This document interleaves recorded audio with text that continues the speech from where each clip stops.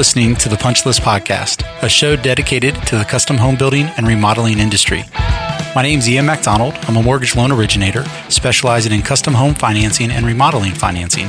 With me is Matt Birdwell, Division President of a local custom home builder, and Jen O'Neill, Operating Partner, who basically protects you from the most annoying thing in the world, mosquitoes. Welcome back to the Punch List Podcast. I'm Ian with Matt, and today we're joined by a very special guest, Matt Carlton, founder of Carlton Construction.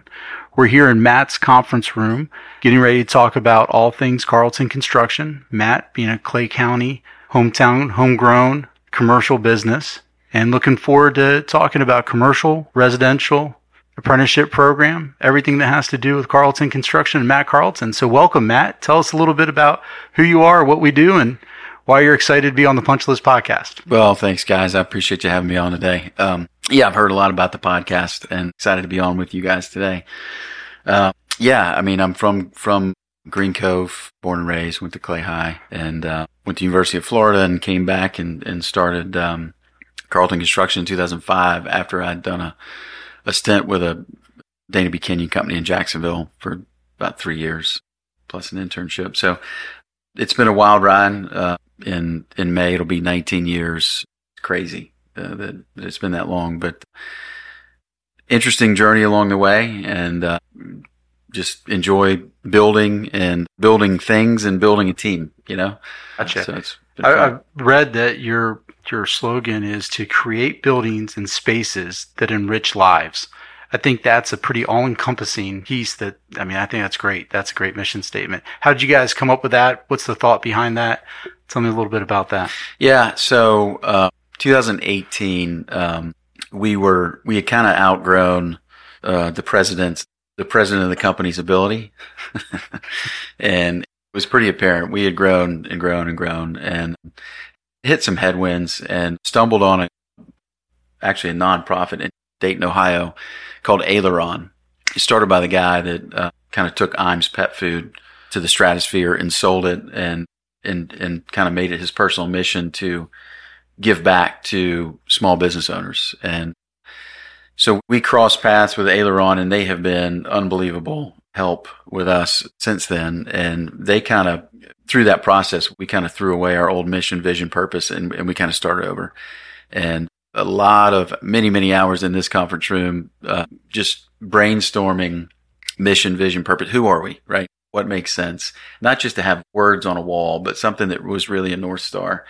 And we landed on that purpose of, creating buildings and spaces that enrich life, because that's really what we try to do, you know. And when you look at, obviously our history of residential work, we don't do much of anymore, but that enriches lives. And then, you know, the amenity projects that we do for new neighborhoods, really we're doing a regional sports park here in Clay County. It just fits in, you know, with what we do. And it's an easy rally cry too for our team, because they're typically community involved, you know, companies community involved, but most people are community involved here. So it kind of fits kind of who we are. Well, you know your why, right? That's kind of what you just defined. Let's Yeah. talk about why you got started. So quickly out of college, you went and you had a job at a commercial construction company, but you started this shortly afterwards. I can remember when I was driving over here, I was like, gosh, Matt's probably been in business close to 20 years. You Yeah. said 19. So just talk about how you got started. Why did you make that jump? What did you want to do different? You know, I had been in business already and started cutting grass when I was 14, with a family friend, had a little grass cutting business out in Penny Farms. And by the time I was 18, she had kind of stopped doing it, and I took over some of those accounts and grew that into a landscape irrigation business, got licensed in irrigation and grew that, and got an offer to buy it. Somebody wanted to buy me out, sold it, went to school, and ended up at Kenyon. So I've been in business. I liked it. I knew the jerk I was working for, you know, and, Right. So I loved working at Kenyon, but, you know, I think there was just something in me that, hey, I want to see if I can do this on my own kind of thing. And, you know, I was working a lot already. I said, hey, you know, let's give it a try. You know, it was a brilliant idea. We had a 6-month-old, my oldest son, Matthew, was 6 months old. Our firstborn, took out a home equity line of credit and started out in my house. It's called motivation. Yeah, ambition. It's a blessing and a curse sometimes, but that's really, and really I wanted to work for more than just a paycheck. I wanted to build something. And, so that was kind of the inspiration. Yeah, I can remember, Matt. I don't know if you remember this or not, but it was right when you first got started. We were using the same construction management program software, and I remember coming over to your house when you had your office in your house, and I remember just kind of talking kind of startup stories with you, and we were both kind of getting moving in similar times. But boy, how things have changed. I mean, it's now Carlton Construction is a name that we see everywhere. You've got a good reputation around town. Obviously, the local community that you're kind of from, right? But tell us a little bit more about what Carlton Construction focuses on nowadays. So the amenity centers you talked about. Yeah. Any general commercial projects are usually a good fit. We're doing a lot of design build where clients are coming to us and saying, hey, we'd like for you to handle it soup to nuts. And so we'll engage civil engineer, architectural, interior design, structural, all those consulting engineers, and kind of put the whole package together. So that's been 50% of the business is design build on some of those projects, Mobro Marine and Green Cove, and various other. We just did a dining hall and Penny Retirement Community design build. So you really enjoy doing that kind of full kind of life cycle of the project. But really, we haven't done any retail, mainly focused on clients who want more out of their project, I think is one way to think about it. Clients that we've kind of taken the level of service that we approached the luxury residential with and brought it to the commercial side. And that seems to, when the client is looking for that level of service, it's a good fit. Wonderful. Talk about local projects. You named a couple. What is that far-reaching? How far-reaching have you done projects outside of Clay County, Jacksonville, Northeast Florida? Yeah. Where's that focus at? And then also kind of where have those ripples gone to? Yeah. I never would have dreamed that. So we did one project with Minto Communities. It was the first project we did with them over in Panama City. We did their sales center over there for Latitude Margaritaville Communities. And that forged a relationship with them. So we did that sales center. Then we went to Daytona and started doing design build with them. We did phase 2 in Daytona and then went to Hilton Head, South Carolina. I went up there and got licensed and we did a project with them up there, and then ended up back in Panama City and did about a $28 million job with them, their amenity on the Intracoastal Waterway over there. So now we're headed down to South Florida with Greenpoint Communities to do golf pro shop and kind of first phase of a golf course down there for them. So, well, it goes with that. You do a quality job, like you said. You take that level of service to the commercial side. It works through. Next thing you know, those lead to jobs. Kind of follow. They allow you to continue to work with them, and you guys do a great job, and it just leads to more opportunities. It's just same thing, Matt, you've done in your career. Great reputation just because you do what you say you're going to do. It's not rocket science, right? We just try to listen to the clients and do what they, address their pains.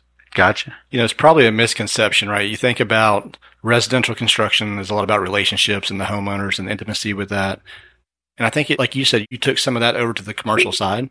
If people think that commercial construction is just a set of specs and plans and you just go build it, they're wrong, right? I mean, you just named all these different projects that came from those relationships. And that's so important. No matter what part of construction you're in, those relationships are what matters. And that's the next job coming, right? You keep doing a good job with those, you're going to travel the states like you're doing. Talk about just the relationships you have with those customers, with those companies, with your vendors. I assume you use a lot of the same vendors and subcontractors, and those relationships probably date back many years as well. Yeah. The relationship with the design partners is really one of those design partners, architect, that introduced us to Minto originally. So that relationship made the connection to the customer. And, so we've aligned with a lot of those design partners, done a lot of work with Basham and Lucas, and Glenn Dasher, Dasherhurst, Wheelhouse projects. We're on our 4th one right now, getting ready to do another one in Nocatee with them. And, that's whether it's design partners, whether it's subs, that's the part that I really love is really building those relationships and solving problems together. And I think, when you start clicking with certain groups of, whether it's design team or subs or suppliers or whoever it is, where you kind of gel and you're like, man, this is fun, and we appreciate each other, and we you call each other out too to get better, right? I think that's really what it's all about as well. Well, I think you hit something there. I mean, obviously relationships matter, and that's a key point, but a relationship is not one-sided. It's, a joint relationship when we're not only helping each other out and, giving positive, but you're also holding each other accountable. Sure. A lot of folks who are listening to this might be newer in their career, of whether they're starting up, one-man shop, they're a sub or they're a builder or, a contractor, whatever they may be. You mentioned earlier about the simple rule of do what you say you're going to do. Right. What would be some other pieces of advice that you can think of? Relationships matter. Do what you say you're going to do. Some kind of simple life lessons, whether they're about work, relationships, life in general. What would you say is kind of a couple good rules to follow? The first one that comes to mind is be authentic. I think in America, in our social media masquerade world, right, we've lost that. Just be you, and the good and the bad, right? I think that is really good. I think no matter what, it takes hard work. When you look at successful, like Matt, when talking 18 years ago, whenever that was, and the climb that we were on, it was hard, and I remember back then, like talking to people that I looked to as successful and saying, how did you do it? How did you, and it would either be them or their spouse that said, it was a grind. It was a lot of hard work. It was harder than we thought. And I think that's whether it's in a job position or starting a business or whatever, it takes hard work. It's not easy, and so I think having realistic expectations when you get into something and start it and go, all right, I'm not going to make, when I left Kenyon, I thought I was going to make double my salary in the first year or two. And I think I made less, for the first 4 or 5 years. So having realistic expectations and understanding that you're not going to just strike it rich right out of the gate. You got to put in your time and earn it. Instant gratification doesn't come in this business. That's right. You got to grind. You got to put one foot in front of the other and keep on working. Matt, tell us a little bit about just your culture here. So, everything that we're hearing, there's a lot of relationships, but tell us about your team. How big is your team? What do you do to keep your team, your talent? What do you look for? Obviously, you're involved with the apprenticeship program. You're a building construction management graduate from the University of Florida. Do you hire apprentices from the NEFBA program? Do you hire kids from college? What do you look for? We hire out of UF and UNF. We try to be at all the career fairs. I'll be in Gainesville Monday and Tuesday for the design and construction career fairs over there. So we invest a lot of time and energy into those programs, trying to support them any way we can. And then, I chair the carpentry committee for the apprenticeship program, and finding young talent that want to put their tools on is challenging. Right.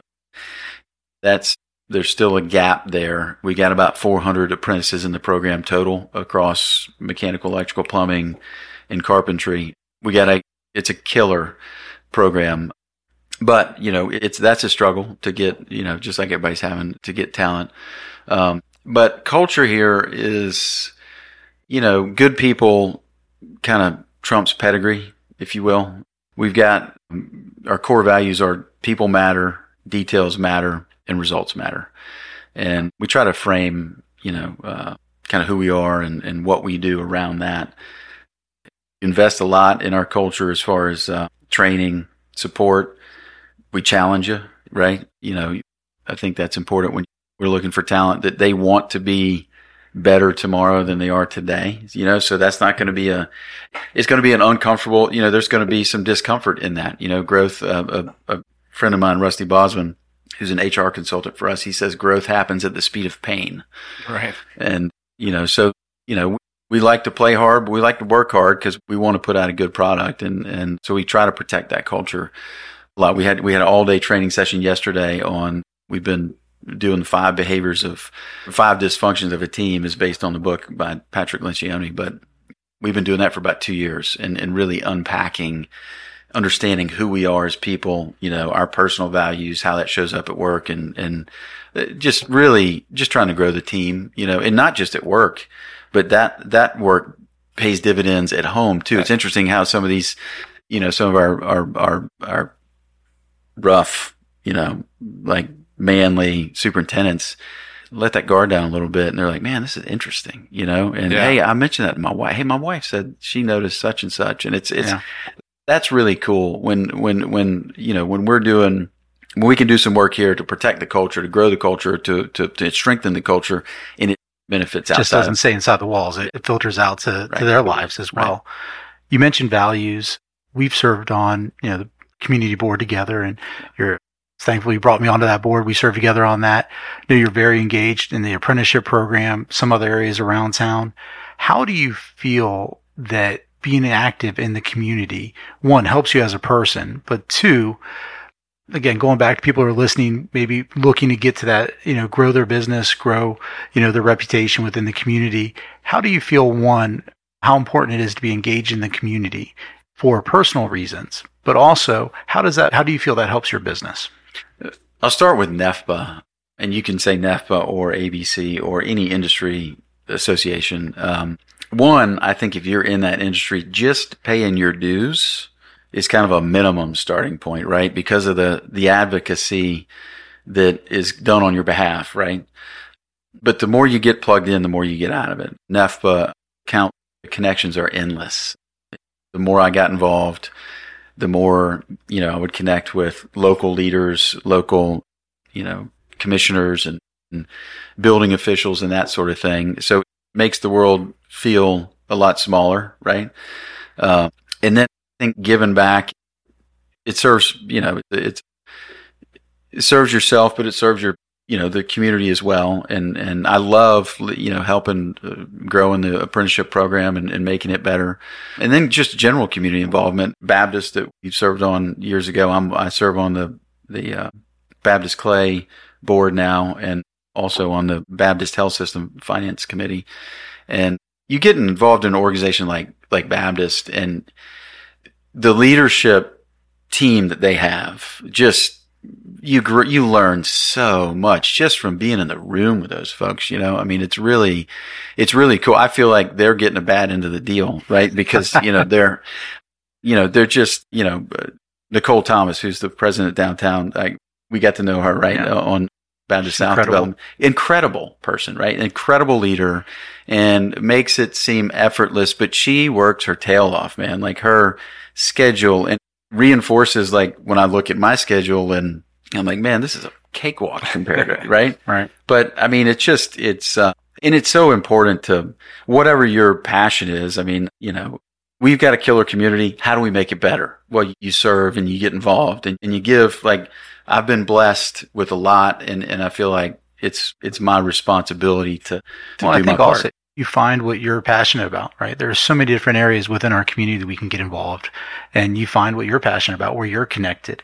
And it's interesting, the more you give, the more you feel like you get out of it. And I know organizations that I work with, and whether it's mentoring a high school student, I always say, gosh, I feel like I'm the mentee and they're the mentor, because 100%. I get 100% out of get out of it what you put in. And so kudos to you for being engaged and doing that. And, Matt, I know you're real involved as well. And so I think that's the confusing part. We got two Matts on here. So nobody sees my hand direction when I say, and Matt, you, and I point to Birdwell.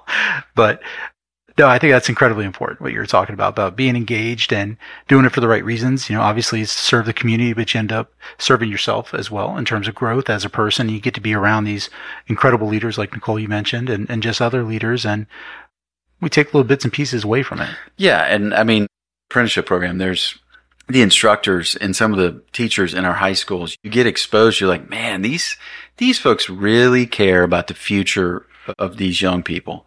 And one, it gives you encouragement that, that they're really getting some good, people are pouring into them, so it's, that's really cool to see, and get exposed to. And I'm always blown away to get in the classroom here and there. I don't get in there as much as I'd like to, but when I do, I'm like, man, it's just cool. it's fun to see. Gotcha. And talking about being in the classroom, I think when you won and I think I'm saying it correctly, the Carmel Morris Apprenticeship Employer of the Year Award recently, I think they talked about you getting exposure to a lot of the construction side of the field in shop class in high school. Is that correct? Yeah. So Clay High had a carpentry class, and back then we built portable classrooms for the county. And so we were actually building things, which is or the county they were going to use. Yeah. Right. They would. So over the summer, they would ship them out to various schools and put them in service. And so, did you ever have class in a portable that you built? Well, interestingly, my Benjamin's at Fleming Allen High School, and the carpentry teacher's like, "Hey, this portable that we're in was built in 1993, which I might have could have been you. Might have swung a hammer on it, but that's where I learned the fundamentals, right? And kind of built that. Oh wow, this is cool. I like it. So, yeah. So they still have shop classes in high school? Yeah. Because that's something I haven't heard about. I had shop in Mandarin High School, and then I thought that kind of just went away, but it's good to hear that your son's over there in the same thing. Yeah. In Clay County, it's in St. John's. Decoy's got a new. Okay. Yep. Chris over there, he's one of our instructors in the apprenticeship program. Does a great job. But yeah, Clay County, Clay High School, Fleming's got one. I think OP's got one. Middleburg's got one. And all these West Side schools over here. Yeah, that's where the trades come from. That's right. It's interesting. But yeah, they've got a very, very robust CTE program here in Clay County, and the school board school system does a nice job of promoting it. Matt, obviously we're sitting over here in Clay County, getting close to Green Cove, kind of your hometown area, and all I hear about is the growth that's happening out here. Like Green Cove is the next place to be, and it's exploding. What can you tell us about that? Well, the Outer Beltway is, coming through. They're getting ready to start on the Shands Bridge. It'll connect to 95, and it'll be a different county, I'm guessing in 5 or 10 years. But St. Johns County's kind of, I don't want to say built out, but it's nearing the end of that boom, right? Yeah. And so I think Clay and then northern Duval and Nassau is kind of the new frontier.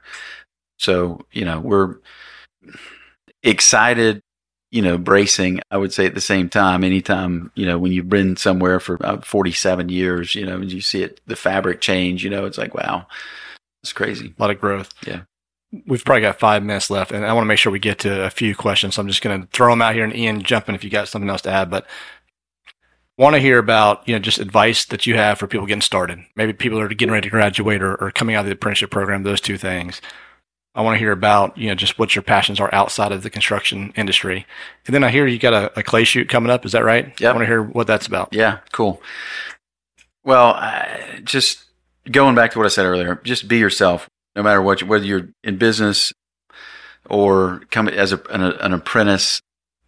Be open-minded to learn every day. I hope when I'm 80, if I make it that long, that I'm still wanting to learn and grow.